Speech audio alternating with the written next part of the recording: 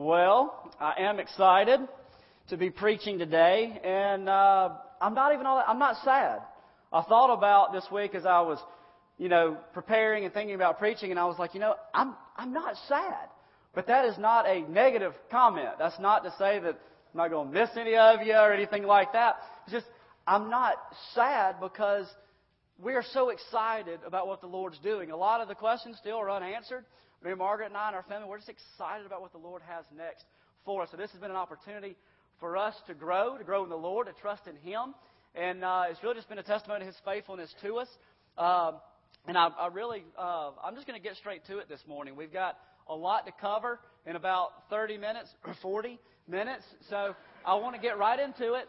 But before I really start, I want to ask you to go ahead and be turning, if you will, to Luke chapter 2. Put your hand in Luke chapter 2. I'm going to be reading the first 7 verses of Luke 2. Then also go ahead and flip to Galatians chapter 4. And I also want to encourage you, it's just a simple, small little outline, but if you will flip to the back part of the bulletin, you'll notice a little message notes portion. There's a short little outline that I'm going to be following as we go through the passage.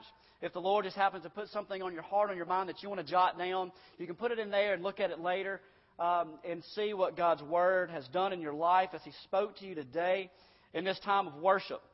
But before we read in Luke chapter 2, I want to tell you something. And what I'm about to tell you, my wife has actually never heard me say publicly. Don't get scared. I'm not going to really throw anybody for a loop here. But my wife has never heard me say this publicly, but here it goes. I was adopted.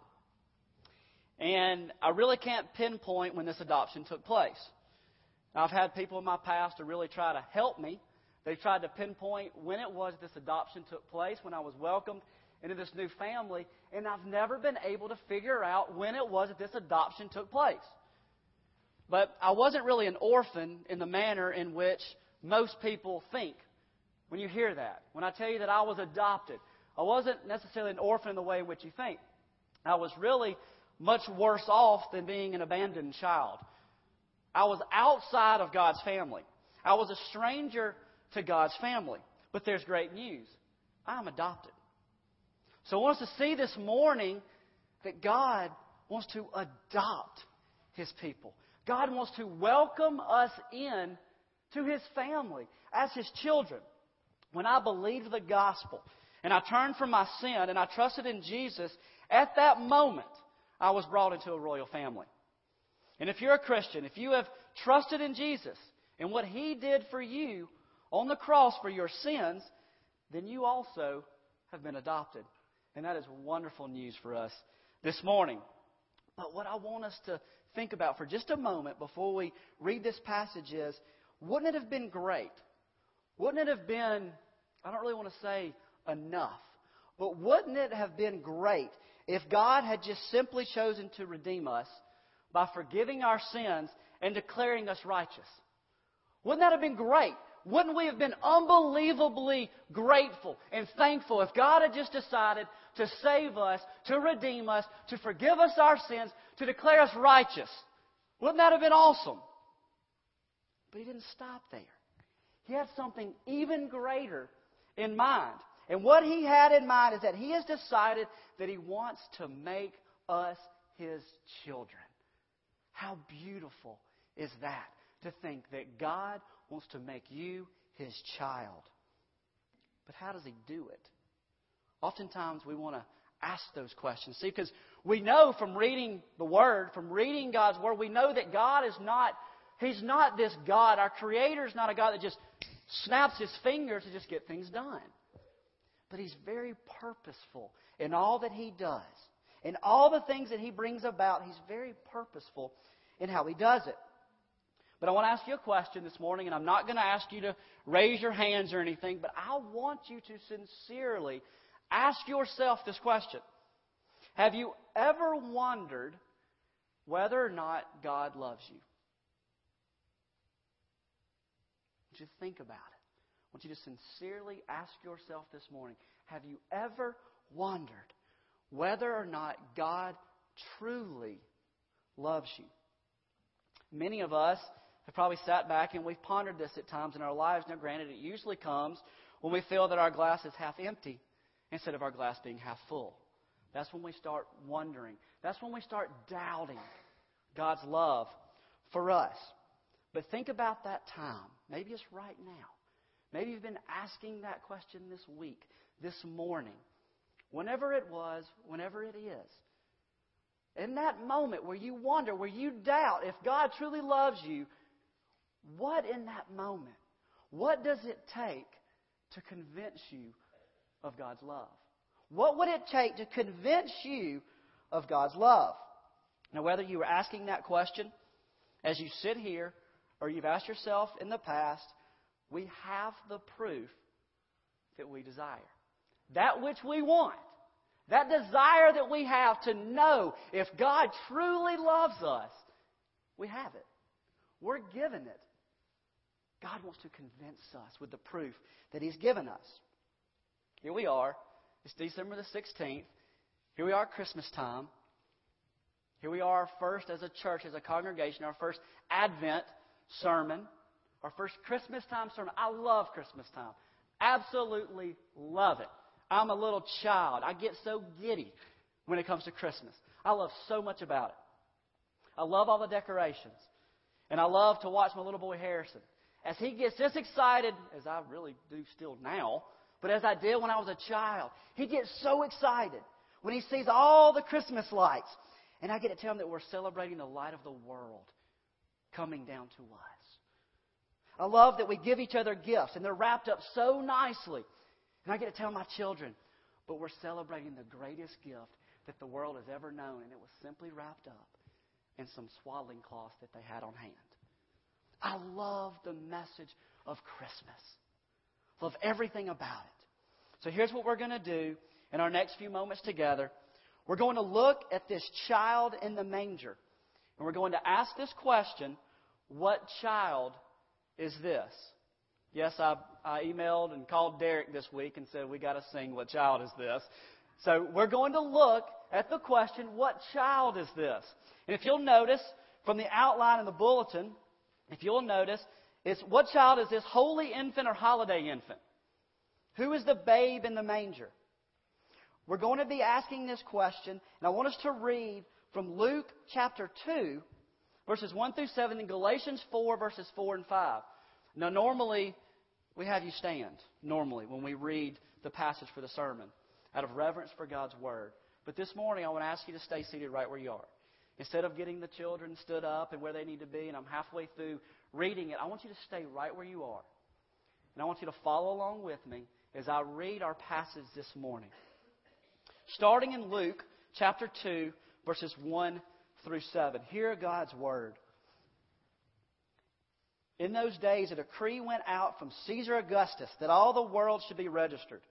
This was the first registration when Quirinius was governor of Syria.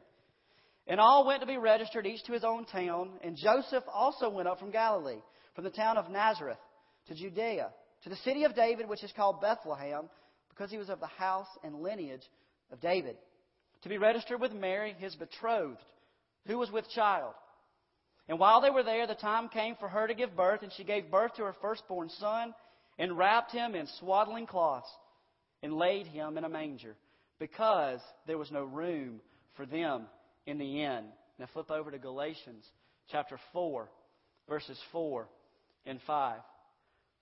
But when the fullness of time had come, God sent forth His Son, born of woman, born under the law, to redeem those who were under the law, so that we might receive adoption as sons. Pray with me. Heavenly Father, we give You praise this morning that You have not stayed silent. We are awestruck this morning that the Creator of the universe has chosen to speak to us through the pages of Scripture. So God, would You open our eyes? Would You open our hearts? Would You speak directly to us this morning by Your Spirit that is working in our lives? Would You draw us closer to Yourself as we study, as we reflect, as we meditate, as we look to the question of what child is this that was laid in the manger? Speak to us. Tune our hearts to the things of you? Would we not look to the things of this world, the things in the world to come that you have promised? And we pray all this in the powerful name of Jesus. Amen. So here's where I want us to go. Here's our roadmap for this morning. 3 simple little questions that we're going to be answering about what child this is. Number 1, when was Jesus born? Secondly, I want us to look at the circumstances in which Jesus was born. And then thirdly, what is the purpose in His coming? When was Jesus born? What were the circumstances in which He was born? And what is the purpose in His coming?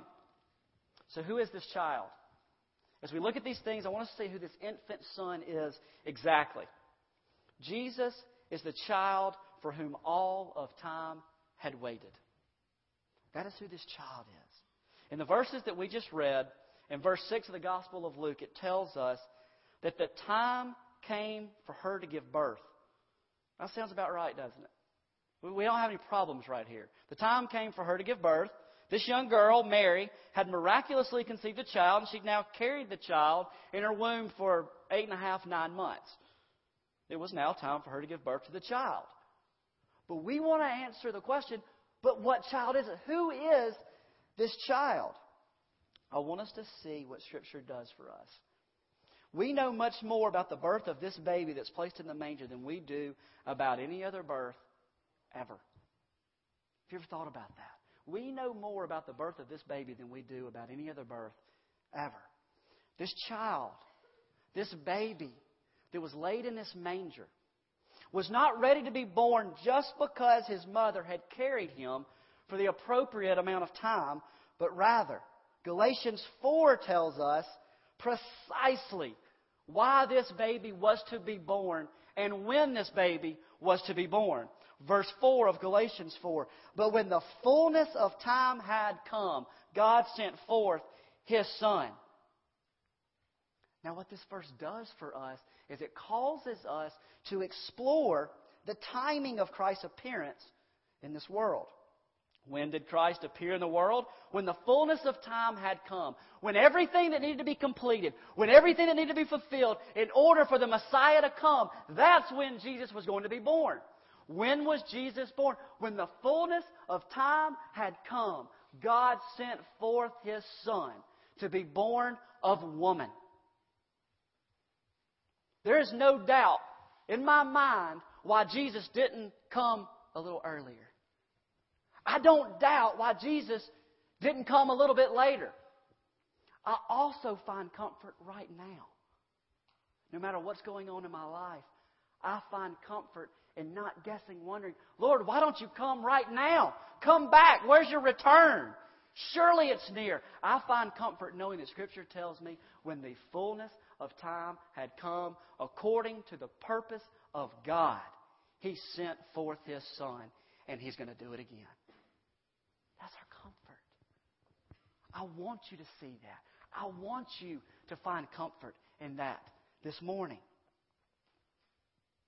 We may question certain things at certain times, but Scripture really pulls an old Barney Fife for us here and nips it in the bud. When the fullness of time had come, don't question it. God has told us His timing is perfect. And we're going to see in just a little while as we unpack this, that His timing for the things that are happening in your life, guess what? They're perfect. Whatever you're going through, God's timing is perfect. Now I want us to move into the circumstances of Jesus' birth. Our attention is directed towards the circumstances in which the eternal Son of God was born. He was, verse 4, part 2, born of woman. I shared with Mary Margaret last week that I was going to be preaching on this Sunday, and one afternoon I dropped by and I just wanted to put my arm around the kids, wanted to put my arm around her neck, and I pulled up in front of the house, and they were kind of looking for me out of the window, and they came running out. I rolled my window down, and she kind of tossed in this magazine that had come in the mail that day, and she goes, I don't know, who knows, that might help you with your sermon. Well, she was right. I took it back to the office with me, I opened it up, and I began reading, and there was an article in this magazine. It talks about how the humiliation of Jesus' birth foreshadows the humiliation of Jesus' death. And by humiliation, we mean that Jesus, He submitted Himself. He humbled Himself and is submitted to what was required to awaken us as spiritually dead people. But there's more here by the expression born of woman, and we saw it in the Luke 2 passage. Let's read verses 6 and 7 of Luke 2 again. And while they were there, the time came for her to give birth. And she gave birth to her firstborn son and wrapped him in swaddling cloths and laid him in a manger because there was no room for them in the inn. Now, what we learn is that Mary gave birth to her son and she wrapped him in swaddling cloths. We're good right here. Nothing unusual about that. We're up to speed right here. Baby's born. Mary takes her son, wraps him in swaddling cloths. But then we are told that Mary laid him in a manger. Now, really, for the first time, we realize that this was not a normal birth that was carried out at home. For the first time, we see there's something not quite normal. There's nothing, it's not quite usual here in this birth. I know many of us have probably heard the comments before that Jesus' birth took place in an animal shelter. But we're not really shocked anymore by the circumstances surrounding Jesus' birth. We're not. We're so used to the story. We know it. We set up our nativity scene sets in our house. And we have really pretty ones. We enjoy them. We put them out. We're kind of immune to the fact that Jesus was born in an animal shelter. But Mary was not an earthly queen. But what a shock it is. What a shock it ought to be to learn that the eternal Son of God was born in a stable. But God was very, very intentional in the humbling birth of His Son. You see, our shock, or at least the shock we ought to have at the birth of Jesus, should reveal, and even more so, really, at Jesus' death, should reveal our amazement that God would do this for us. We really should be shocked. We should be amazed that God would do this for us. For us in our salvation. The salvation of your children. God gave His own child. I was driving into the church this morning. I normally get here 8 to 8:15. At 8:43, I was in the YMCA parking lot riding as fast as I could. I said, I got to say it. That's what this passage is telling us. So I just kind of threw it up on this page. So bear with me as we go through this together, because I really wanted us to see the comfort that we are given in Jesus' humble birth. What we see here with Jesus being born, this child that's placed in a manger, we are given a comfort that I promise you, nobody on this earth can give you. There is no comfort you will find anywhere that is any greater than that Scripture gives you from God Himself. Have you ever had those moments in your life where you had to ask, are you kidding me? Now, are you kidding me? The timing of this could not be worse. Maybe you follow that up with, the timing of this could not be worse, God. My family and I just went through this. I'm standing up here preaching to you the very last time as a staff member, as a pastor of this church. My family and I just went through this. I wanted to say, are you kidding me? I'm a husband. I'm a father of 3. It's about to be Christmas. Who's hiring right now? The timing could not be worse. I was asking those questions. Maybe, even like you, I said, Lord, I'm doing the best I can. And I even said, ... I'm trying to serve you. Oh, it gets you into trouble. But why is this happening now? I lost my job. This timing seems awful. Maybe you're saying, Lord, I don't want to be here. I want to be somewhere else. I'm not happy. I'm lonely. I feel hopeless. And then we remember, maybe through a friend, maybe through a spouse, maybe through a child. But then we remember that God will never leave or forsake us. But I don't see any good in my circumstances right now, God. I don't see any good in it. You may not be where you want to be. You may wonder how God's going to get you from here to there. But God had no problems, did He, getting Joseph and getting Mary from where they were to where they needed to be. We can't miss it this morning. The comfort that God's Word is screaming at us. So what I want us to see about this child in the manger is the comfort that He brings to us in His humble birth. If God has to use a Roman emperor to get you where He wants you to be, it's going to happen. He got Joseph and Mary where they needed to be. And here's the irony of it all. We don't have time to flip back and read this, but here's the irony of it all. And I love this. I love when God just speaks to me in His Word, and He kind of goes, boing, and just kind of hits you. And you go, why do I doubt? Why do I wonder? I'll tell you exactly why you doubt. It's to increase your faith in God. Not to put your finger on it. Not so that you have to be proven. Not so that you say, okay, now that you've proved it to me, now that I see exactly what you're going to do. But He says, I want to increase your faith in me, not in yourself, in what you can accomplish. Harrison, what you can do for your family is securing a job. He says, I want to increase your faith in me, in your Father. So here's the irony of it all. Do you remember back in chapter 1 of Luke? We read, greetings, O favored one, the Lord is with you. This is an angel. Come down to speak to Mary. O favored one, the Lord God has found favor with you. You're going to be with child, and it's God's Son. How much favor do you want? It's God. And then what happens? We get over in chapter 2, and, we just need a room to sleep because it might be a little chilly outside, or I may have this baby, but no, go away. There's no room for you. I'm the favored one. Hey, angels, white robes, yellow lights came down. They spoke to me. Come on. These circumstances don't match up with what God told me. God told me, I love you. I will not forsake you. I'll never leave you. We need a room for the night. Go away. There's no place for you. Do those circumstances really match up with the promise, with the blessing that God had made to this young family? To Joseph? To Mary? He said, we gave your room away. But you know what? There's a cattle stall out back. Why don't you go try that out? So what do? That's exactly what they do. But our circumstances don't always fit to us, do they? I'm with you, God says. He says, I love you. I am with you. I will never, ever, ever, ever, ever forsake you. He shall be called the Son of the Highest.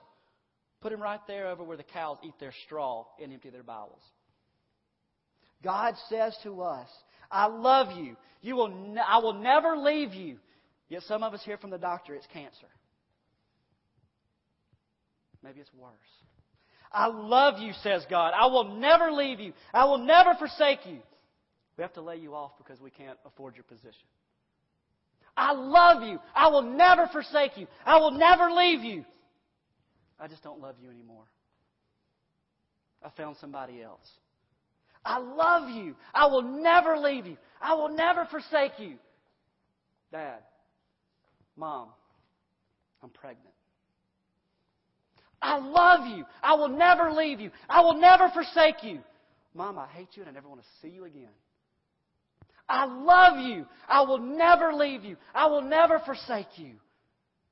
The promises and the blessings that we hear from God are not always going to match up to the circumstances that we find ourselves in.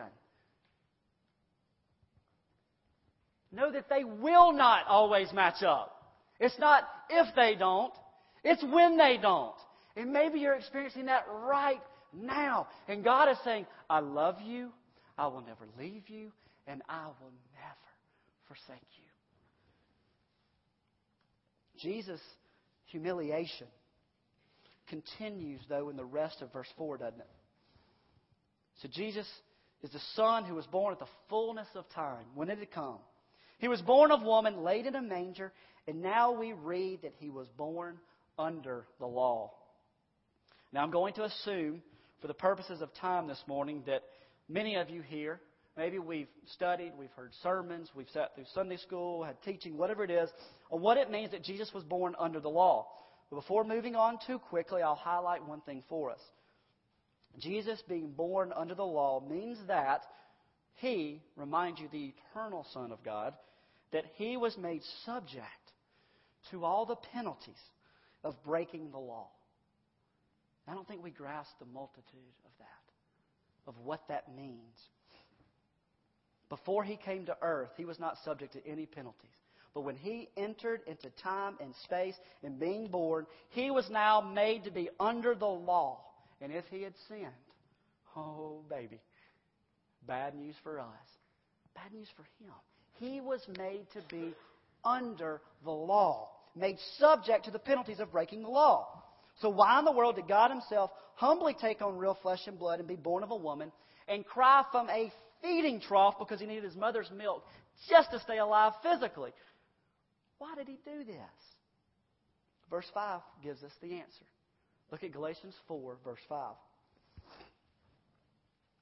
To redeem those who were under the law, so that we might receive adoption as sons. So when we read this, we understand that we've now made a switch.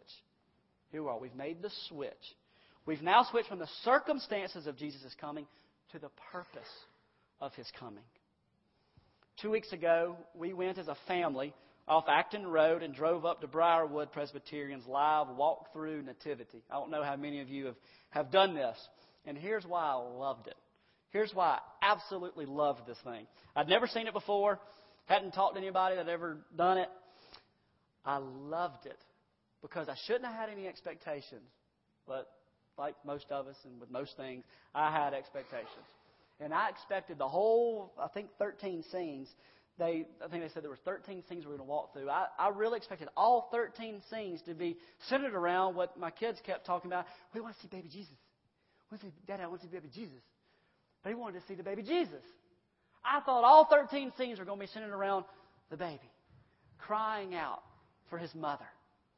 But here's why I loved it. As we walked through these scenes, as you got into just a few of the scenes, it caused my children to start asking a few questions. Muriel and Harrison were all pumped up to see baby Jesus. But as we got past Jesus as a baby, we got to the scenes as Jesus as a little boy, and then Jesus as a man, they started asking where Jesus was. Daddy, where's Jesus? The walk through nativity ended not with Jesus crying out for his mother's milk, but crying out from the cross for his Father. My God, why have you forsaken me? So they went from baby Jesus, crying for his mother, to Jesus as Savior, crying out for his Father. That's what we should see this morning. He was asking and pleading for his Father's favor because he was experiencing his Father's separation. But why was Jesus' death so horrible for him? Have you ever asked that question?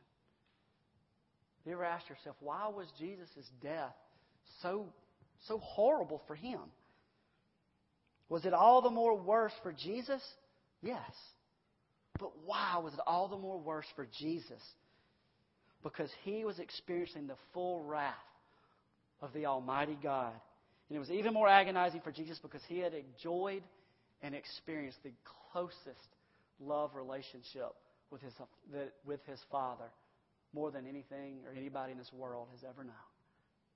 That's why it was so agonizing for him. We're not talking about the circumstances surrounding Jesus' nativity, but instead we're talking about the purpose of his nativity. But God, through Paul here in Galatians, says that Jesus was born in order to what? In order to redeem. He has in mind here the act of rescuing, of releasing, or of delivering. The nation of Israel is our theme. It's our backdrop here. Do you remember the price that was paid for the nation of Israel's deliverance from Egypt? We're not going to turn back there this morning, but do you remember the price that was paid for Israel's deliverance? How through Moses, Israel learned how God is not willing, nor is God able to forgive sin without first requiring a satisfaction for it. So Israel offered the Passover lamb in Exodus 12. And they saw the redemption from slavery in Pharaoh's kingdom, and all the firstborn of Egypt were what? They were slaughtered. They were killed. And thank goodness what we celebrate is a redemption greater than that of Moses. Israel's deliverance from Egypt shows us the gospel. It shows us the wonderful news, and it's all the more fully realized in Jesus. So God offers His firstborn Son for sinners just like me, and as you've often heard me say, for sinners just like you. That when the fullness of time, God sent forth His child for sinners like you and for sinners like me. But Paul doesn't stop there, does he? Look a little further with me in verse 5 of Galatians 4. We're almost done. Paul describes this child of Christmas as the one who had come at the fullness of time, born of woman, to redeem those under the law. Now, this is really important, and it really sort of gets lost sometimes in translation here, I think. By those under the law, he now describes all whom the Son came to redeem. His point in this is to speak to us this morning in a very unique and in a very special way.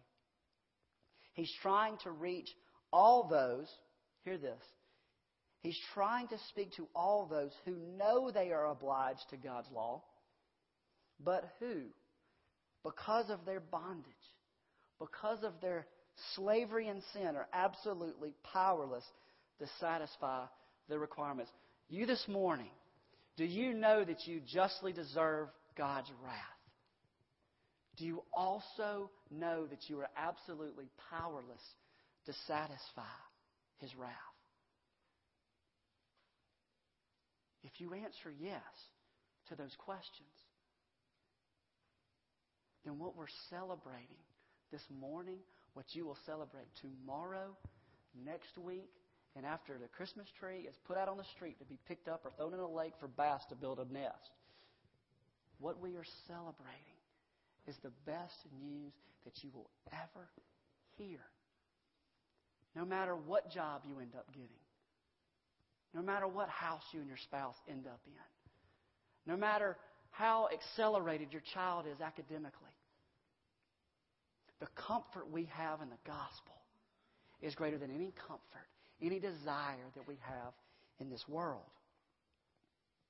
If we have any sort of comprehension that we are born in need because we're born in sin, then we understand the depth of what God has done for us in Jesus. Because, and here's what I don't think we go here. I want us to go here this morning. We don't understand that this child came to bring release. That this child in the manger came to bring deliverance. This child in the manger came to bring release, came to bring freedom for us. Jesus, He obeyed the law perfectly. He never looked at a woman lustfully, but He only saw her beauty as being made in God's image. Who of us in this room can say that that's what we've done? Jesus, who never told a crude joke just to get a laugh. The one who helped everyone who was in need, always, without exception. Whether it was physical, whether it was emotional, whether it was financial, whatever the need, He met it. Who always glorified His Father in all that He did, in all that He said. So what child is this? He's the one who has quieted your restless conscience. That is so comforting. He's gained you access to your God, and He has secured and assured your acceptance before our Father. And lastly this morning, I want us to see that this child of the manger came so that we might receive adoption as sons. So important for us to see that God has chosen to make us His children. This ending in verse 5 is sort of our culminating point. We've been building up to this. Been building up to the last part of verse 5. Let me read it again. Verses 4 and 5 of Galatians 4. But when the fullness of time had come, God sent forth His Son, born of woman, born under the law, to redeem those who were under the law, so that we might receive adoption as sons. We've looked at the circumstances of His birth. We've looked at the purpose of His birth. Now let's conclude with what it means that the child who was placed in the manger was born in order to make us heirs. In this last part of verse 5, we learn the ultimate goal, and yes, I said the ultimate goal of Jesus' coming. But I don't know that we fully appreciate it, and here's why. I don't think any of us in this room understand or remember how God saw us before our adoption. Think about that for just a moment.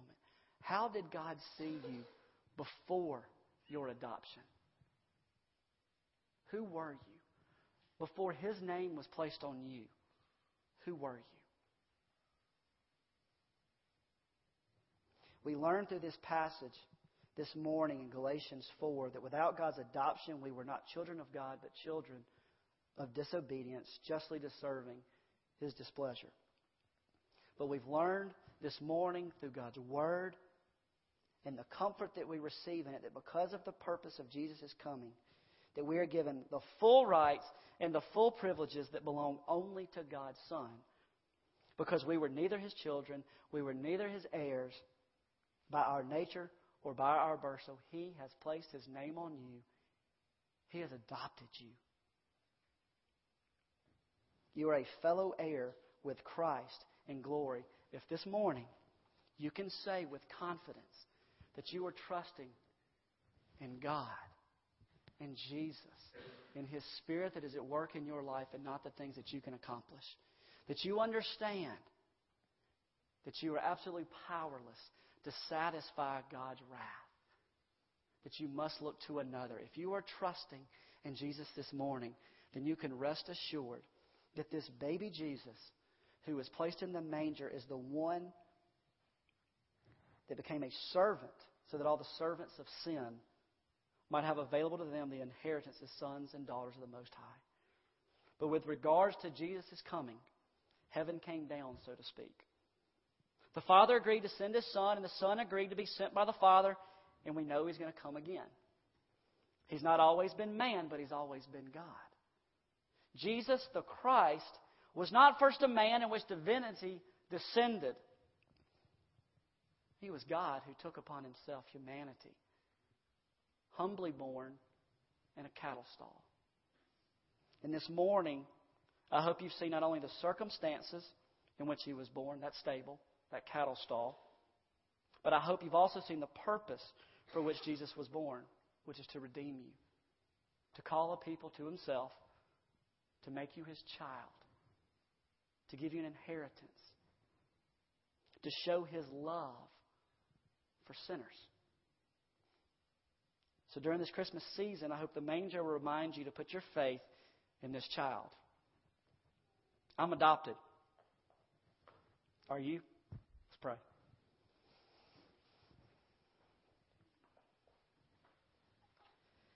Heavenly Father, Lord, in your presence right now, Lord, we just thank you for the comfort that you give us in your word. We give you praise that you love us. You love us although we are absolutely unlovable.